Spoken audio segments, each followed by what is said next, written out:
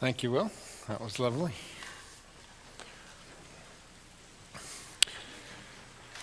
So welcome to our guests. So glad you're able to join us here from Brazil today. That's wonderful. Makes it a pretty full house, doesn't it? Get a good group like that. Yeah. Thank you all for being with us. So we've come to the end of the series we've been spending time on this summer, our Frames series. And I'm very appreciative to Pastor Bernie for coming up with this concept and coming up with this idea. I think it's been a very fruitful time, and I've enjoyed this series and the time we've spent on it. We've got one more today to talk about. Let's pray. Father in heaven, we pray your Spirit would be with us today. Speak to our hearts, Lord, and lead us to a participatory act at the end today that will make a much louder statement than anything I will say. Be with us, Lord, in Jesus' name. Amen. So we've been talking this summer about doctrines or fundamental beliefs, as we often call them in the Adventist Church, and talking about how doctrines are important to us because they give us clarity and a common starting point for our life of faith. But we always have to be careful with the doctrines. We've talked about this because the doctrines are designed to serve us as a frame. But sometimes when we become unbalanced in our understanding, we start to look at the doctrine and lose sight of the picture that the doctrine is the frame for. The picture is always Jesus. The doctrine is here to serve our understanding of who Jesus is, what he's done, how he is the Savior. When the doctrine becomes disconnected from the picture of Jesus, then it's an empty frame. The doctrines are there to help us focus, not to become the center of our focus. Now, the Adventist Church has defined what it refers to as 28 fundamental beliefs. And if you were to go to the web page for the Seventh-day Adventist Church, you'd see a heading at the top that said beliefs. If you clicked on that, you'd go to a page that on the left-hand side had a summary of the beliefs in 6 points.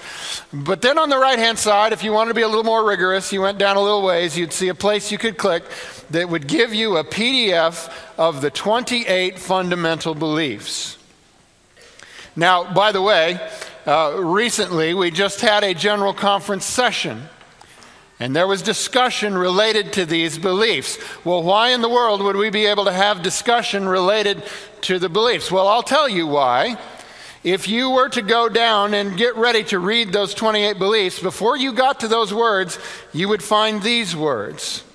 And they say this: Seventh-day Adventists accept the Bible as their only creed and hold certain fundamental beliefs to be the teaching of the Holy Scriptures. These beliefs, as set forth here, constitute the church's understanding and expression of the teaching of Scripture. Revision of these statements may be expected at a general conference session when the church is led by the Holy Spirit to a fuller understanding of Bible truth, or finds better language in which to express the teachings of God's holy word. What I want you to understand in that statement is these fundamental beliefs are not unchangeable statements. They are our best understanding as a corporate body as to what the Bible is teaching. And as we grow, as times change, as situations develop, sometimes it's the decision of the church together to make adjustments to the wording. That's okay to do, because you know what? We don't vote truth. Truth is. Jesus is truth. We don't vote it. Now, we can vote what we think is true, but we don't vote truth. You see, so there were some adjustments made to some of the wording of some of these doctrines at the most recent session of the General Conference. And I mentioned last week, I'm not necessarily crazy about all the changes that were made, but here's the thing. That doesn't mean I'm not still an Adventist. You see, not even everybody in the room that voted agreed exactly what they wanted. So no vote doesn't mean you're not a part of it. It's just us trying to understand God's Word and trying to work together to understand His Word. There were a few adjustments made, but I went to the official church website and I thought, well, there was at least one adjustment in the doctrine we're going to talk about today, but the adjustment hasn't found its way to the website yet, so I don't know how long that takes. Apparently it's not instantaneous. So at some point, those will get changed to the new wordings. But so these fundamental beliefs are our attempt to understand the Bible. They're frames designed to show a picture of Jesus. We've talked about a number of different frames so far. We've talked about the Bible. We talked about creation. We talked about Sabbath. We talked about prophets. And then most recently, we talked about salvation. Now, some of these, as we organize them, involve 2 or 3 different fundamental beliefs at the same time. Today, what we're going to talk about involves just one of them. Today's theme is fundamental belief number 8, called the Great Controversy. And this is how this is how it read 2 weeks ago. There's some minor adjustment. I think I know what it is. Here we go.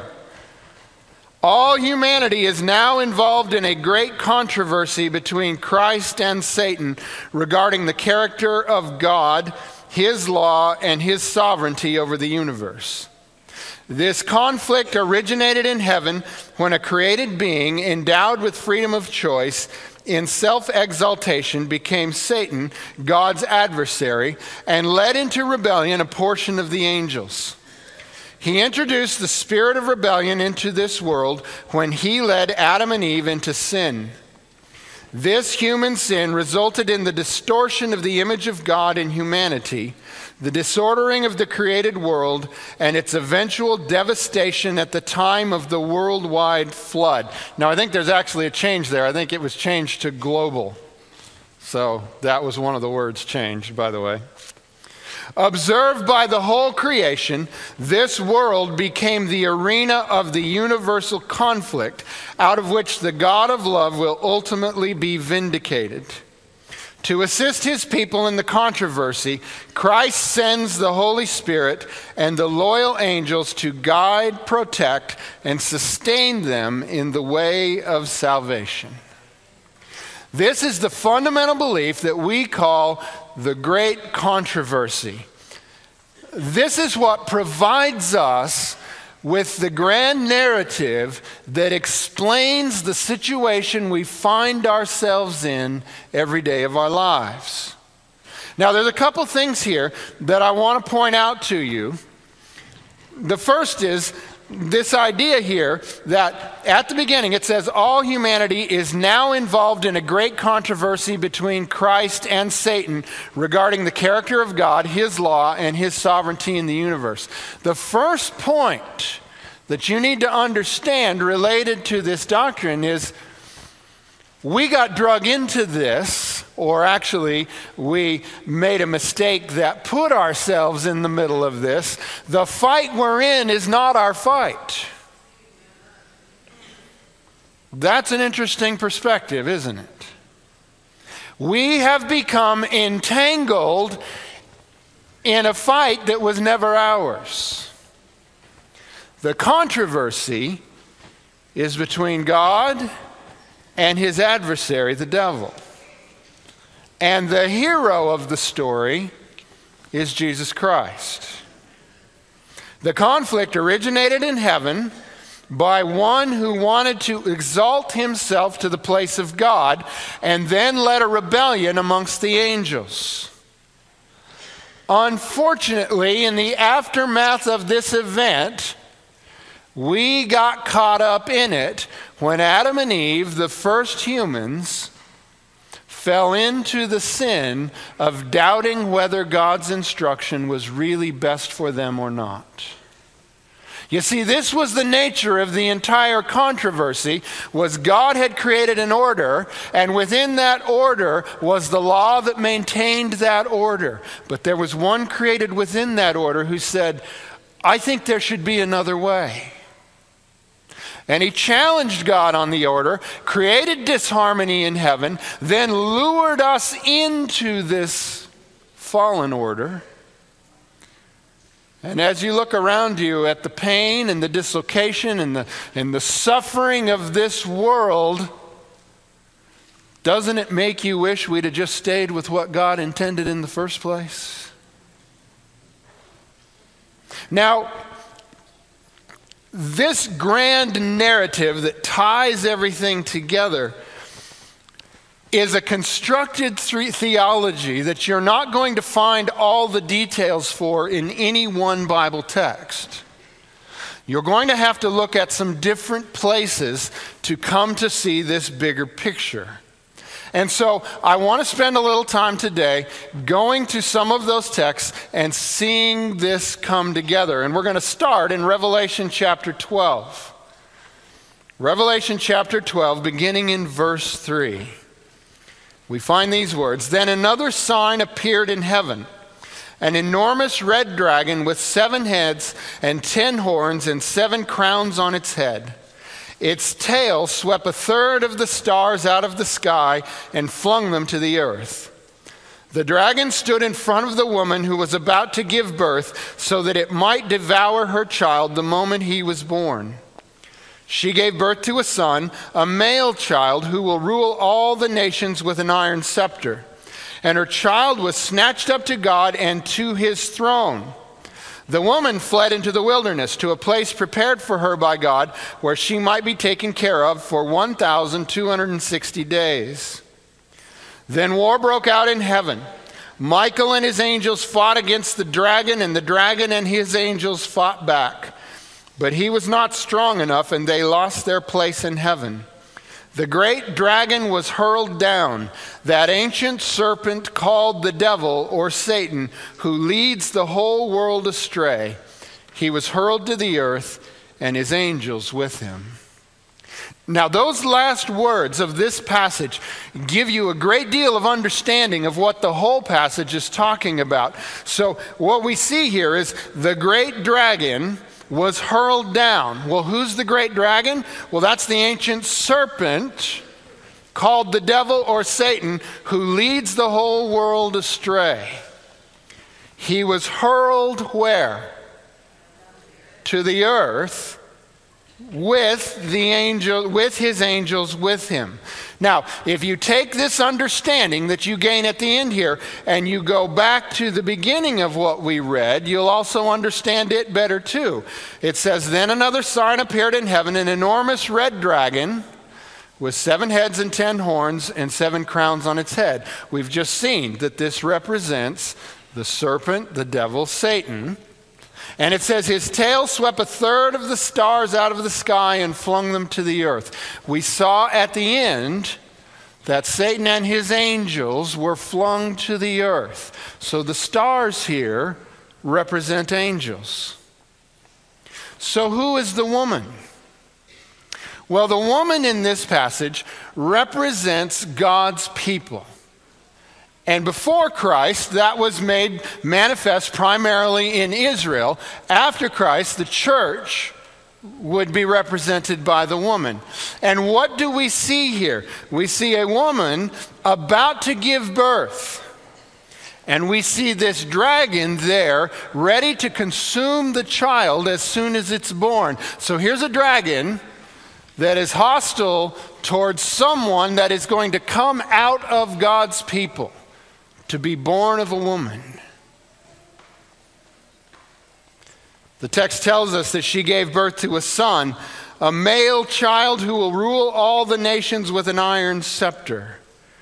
And her child was snatched up to God and to his throne, and the woman fled to the place in the wilderness prepared for her. Now, this includes a prophecy that says 1,260 days. We don't have nearly enough time to go into this right now, but let me tell you about this fall. We're going to spend some time this fall in the book of Daniel. And we'll have plenty of time to talk about numbers like 1,260 and 2,300 and so forth. Today we'll just mention that this is God's people going to a place he has prepared for them. All right, let's try to put this together. When we go to verse 7, we see that war broke out in heaven, and Michael and his angels fought against the dragon, and the dragon and his angels fought back, but the dragon was not strong enough, and he was thrown out of heaven. Michael is the hero of the story. He is the victor of the battle. They are thrown out of heaven to the earth. And on the earth, then, they make war against God's people. And here we see the dragon looking to destroy one who is to come into the world out of the line of God's people. Who was the great significant one who came into the world, born of a woman from the line of God's people? The only one about whom it could said, he will rule the nations with an iron scepter. Who is this talking about? It's talking about Jesus, isn't it? And the dragon wanted to destroy Jesus as soon as he came into the world, because Jesus is the same one that threw him out of heaven. And now here he comes to throw him out of the world as well. And the dragon wanted nothing more than to destroy him. But this is a collapse story. You don't get the detail. But Jesus wins the victory at the cross. The dragon thinks he's destroyed him, but Jesus is raised again and taken up with God until the day he will come again. What this passage gives us is the context of this struggle. There's the heavenly context, and then there's the playing out of the struggle on earth. Well, what do we know about this one who has rebelled against God and his way? Well, actually, there's some information that shows up in the middle of some prophecies. And they're very interesting prophecies because it's a little unexpected when suddenly these words show up in the midst of these prophecies that can't be applied literally to people on earth. We see the first in Isaiah chapter 14, beginning in verse 12. It says, "How you have fallen from heaven, morning star, son of the dawn." Who fell from heaven? The serpent, the dragon. "You have been cast down to the earth, you who once laid low the nations. You said in your heart, I will ascend to the heavens. I will raise my throne above the stars of God. I will sit enthroned on the mount of assembly, on the utmost heights of Mount Zaphon." All right. Go back for a minute. Remember how the dragon threw down with his tail a third of the stars? And how then we also found out in the passage that this is referring to the angels? Now we see the desire that was in the heart of this one. He said, "I will raise my throne above the stars. I will set myself above the other angels. I will sit enthroned on the Mount of Assembly." And then verse 14, "I will ascend above the tops of the clouds. I will make myself like the Most High. But you are brought down to the realm of the dead, to the depths of the pit." You see, there was one who was jealous of the Creator God and jealous of his position. And he manifests that jealousy by a rebellion against the order that God had created, by saying, "No, I think there's another way." All right, think about that one for a minute. I think you can recognize well enough the spirit of the one who rebelled in your own heart sometimes. Do you ever have those moments when it's pretty clear to you what God would have you do, but what you want to say is, no, I think there's another way? That is the spirit of the rebellion. God has given us abundant provision that if we will live according to the direction He's given us and according to His laws, then we will know peace and joy and love.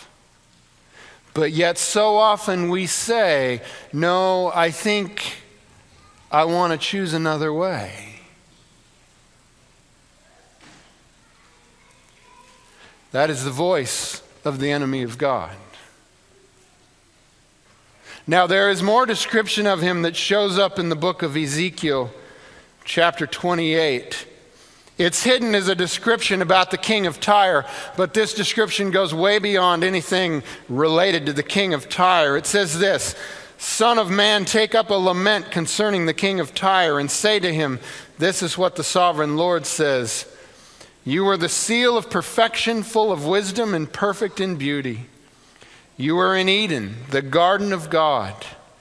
Every precious stone adorned you, carnelian, chrysolite and emerald, topaz, onyx and jasper, lapis lazuli, turquoise and beryl. Your settings and mountings were made of gold. On the day you were created, they were prepared. You were anointed as a guardian cherub, so I ordained you. You were on the holy mount of God. You walked among the fiery stones. You were blameless in your ways from the day you were created till wickedness was found in you. Through your widespread trade, you were filled with violence and you sinned. So I drove you in disgrace from the mount of God, and I expelled you, guardian cherub, from among the fiery stones. Your heart became proud on account of your beauty, and you corrupted your wisdom because of your splendor. So I threw you to the earth. I made a spectacle of you before kings." So this most exalted, created being of God fell in love with himself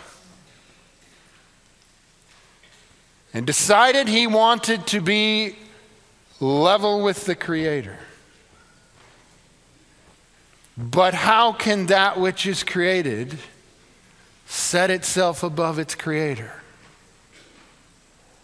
Your heart became proud on account of your beauty. So he was thrown to the earth. This was the controversy. The controversy between the Creator God and the angel who wanted to take his place. And the question was raised through all of the existent reality, all of this taking place before our reality. The question was raised, is God fair? Is God just? Are his laws right? Or should we believe this other guy? And so he was given a chance. God, in his mercy, gave a chance so that all could see what comes when you turn away from the order that God has established. It doesn't come as a result of some harsh judgment from God. No, God set things up, his creation of love and unity, he set it up that way because that's the only way it will work.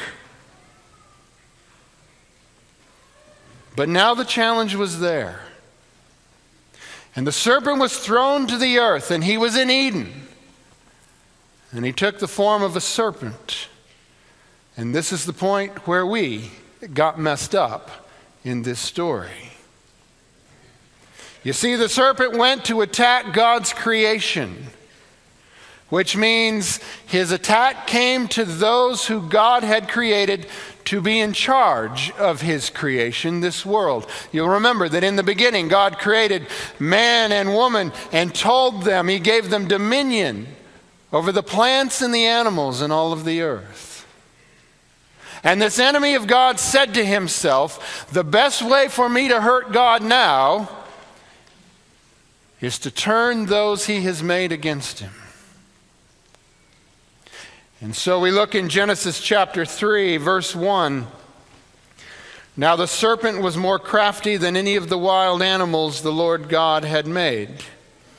He said to the woman, did God really say you must not eat from any tree in the garden?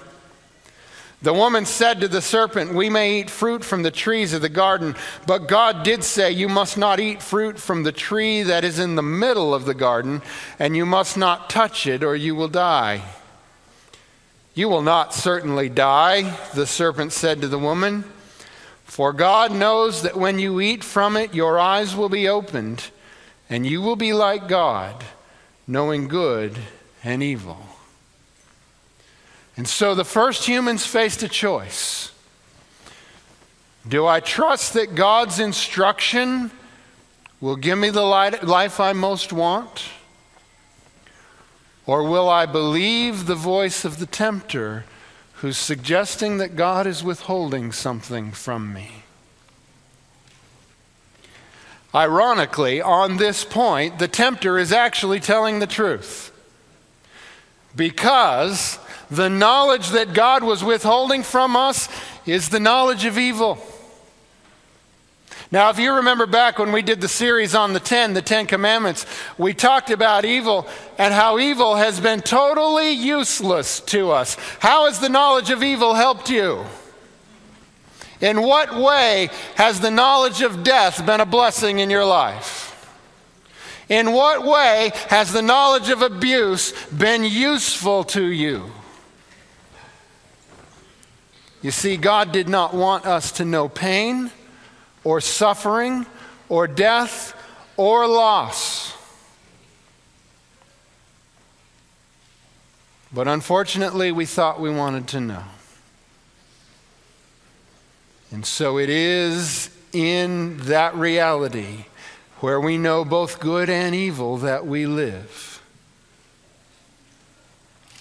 But God was not willing to leave us there. Genesis 3, verse 15. After the encounter with Adam and Eve, he says, and I will put enmity between you and the woman, and between your offspring and hers. He will crush your head, and you will strike his heel. God is speaking to the serpent here and to the woman, and he says, serpent, I'm not going to let you be at peace with the people. You will turn some of them to your ways, but there will be enmity between you. And the woman will one day produce a child who will crush your head. It goes back to the imagery in Revelation, doesn't it? Where we see the woman about to give birth to a child and the dragon interested in this child that's coming. It is the first telling of the gospel. It is the promise that born of woman will be one who will one day crush the head of the serpent, though the serpent will strike his heel. And so we see in the story of Jesus, yes, he crushes the head of the serpent, but it strikes his heel and he suffers and dies for our sins.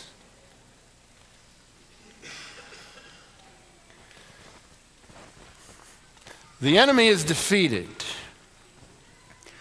but he is determined in the time he has remaining to still turn as many from the Father as he can.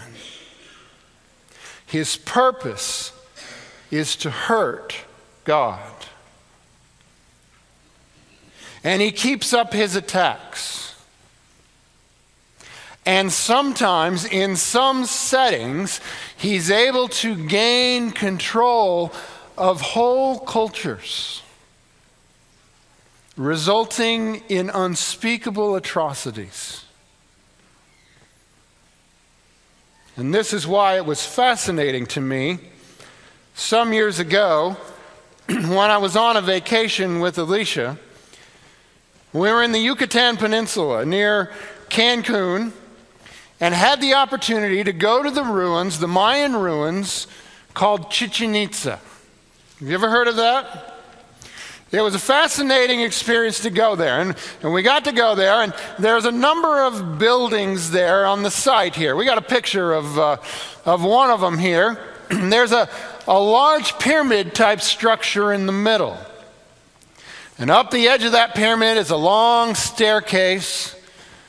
And down at the bottom of that pyramid are the heads of two serpents at the edges of the stairs. Now, it's become a really big deal to be at this particular site at equinox. Sunrise at equinox each year. You know, that's the day when the day and the night are exactly the same length. It's become a big deal to be there because when this pyramid was built, it was built in such a way that when the sun rises on equinox, it shines along the edge of the pyramid in a way that creates a wavy pattern. Do you see it? That looks like a serpent from the top to the heads at the bottom. Can you see that? The serpent became the primary god to this culture. And not surprisingly, you know what they used to do up at the top of that temple? Sacrifice God's children. Because that's what we all are. It became a culture that considered human death to be a wonderful thing. They had a sports competition they used to do. There was a field where they played, and nobody knows exactly the rules, but you had to get a ball through some sort of a ring. When it was all over, they named the MVP, the man of the match. You know what the reward was to the most valuable player? Got his head cut off. Woohoo! This is what happens to a culture when God's enemy takes control.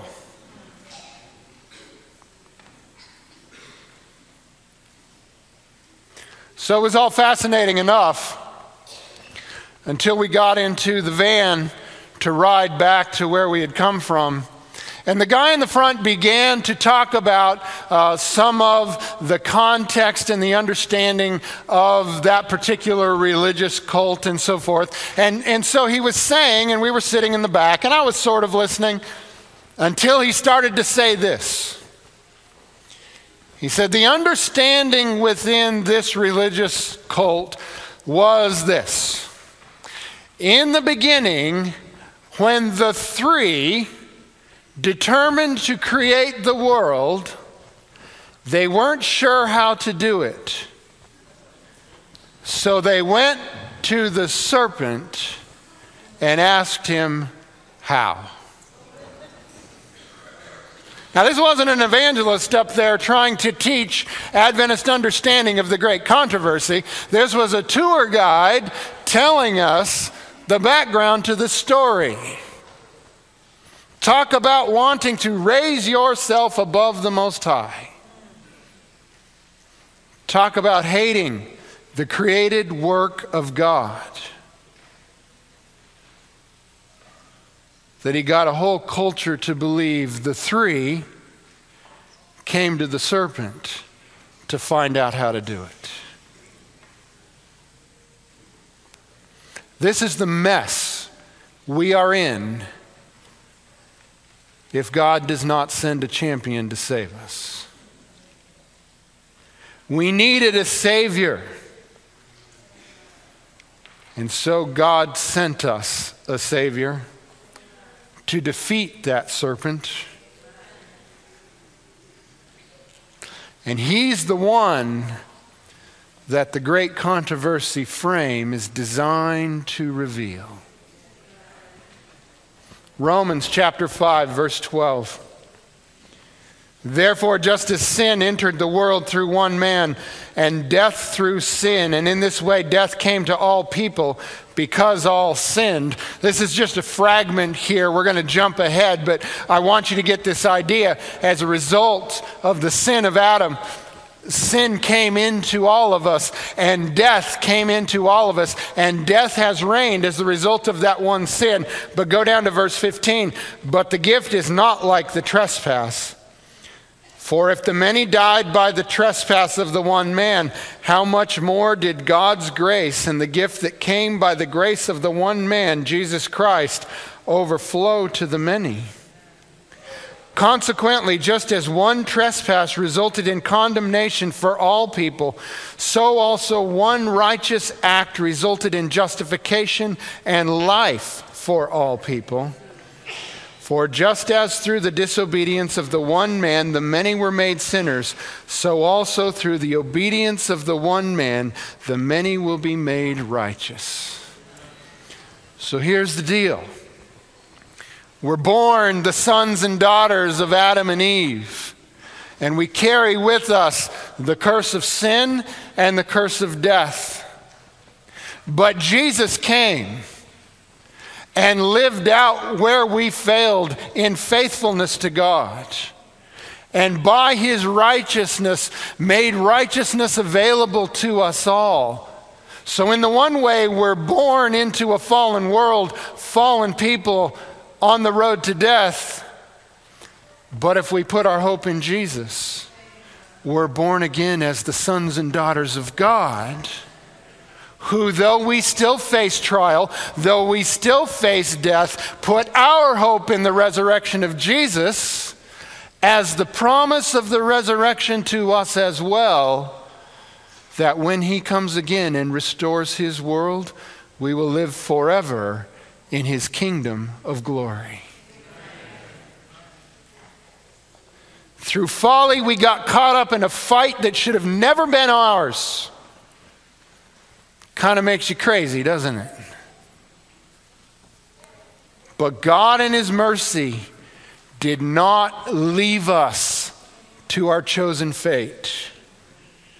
He sent Jesus to save us.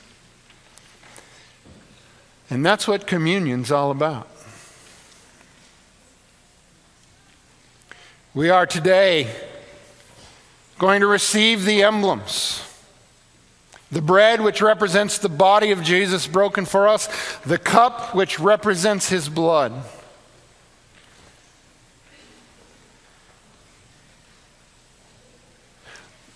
Part of this whole reality is that as we have suffered through the results of sin and fallenness,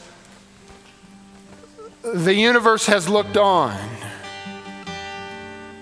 And I think we've made a pretty good case in the mess we've made of the world, how living contrary to what God has set for us is not joy and peace and fun.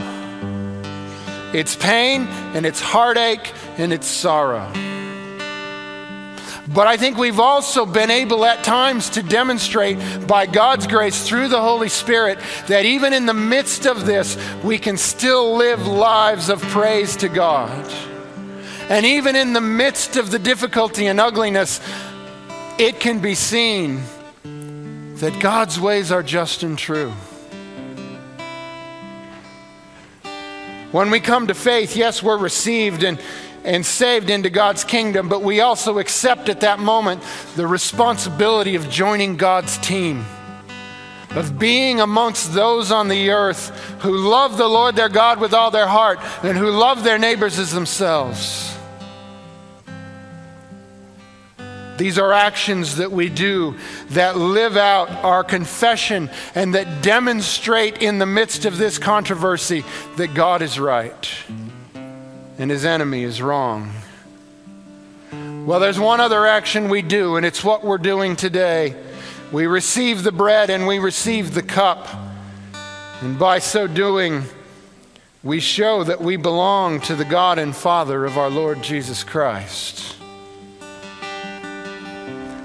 Paul gave us these words in 1 Corinthians chapter 11, beginning in verse 23.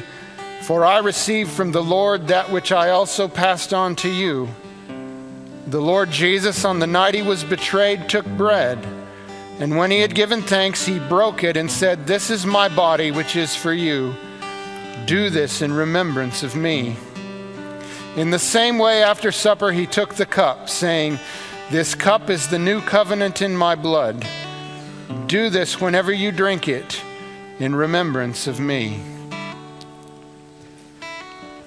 Today we invite you to participate in our open time of communion.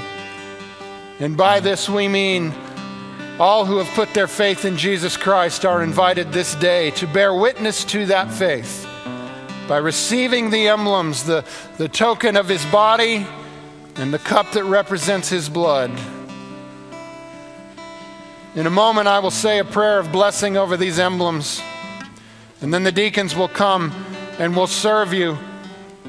As you are served, please take the bread and the cup, and please hold them so that we can participate together once everyone has been served. This is our chance to state clearly, for all seen and unseen, which side of this controversy we're on. May our testimony be that we are with Jesus in the controversy. I will kneel and pray, and you may remain seated. Father in heaven, we come to you in the name of Jesus, who was given for our sin. These emblems that represent his body and his blood, we are about to receive this day. Lord, fill this service with your Holy Spirit. And may our testimony ring loud and true, that in this place we are on God's side, and that we are looking forward to the day Jesus comes again. In Jesus' name, amen.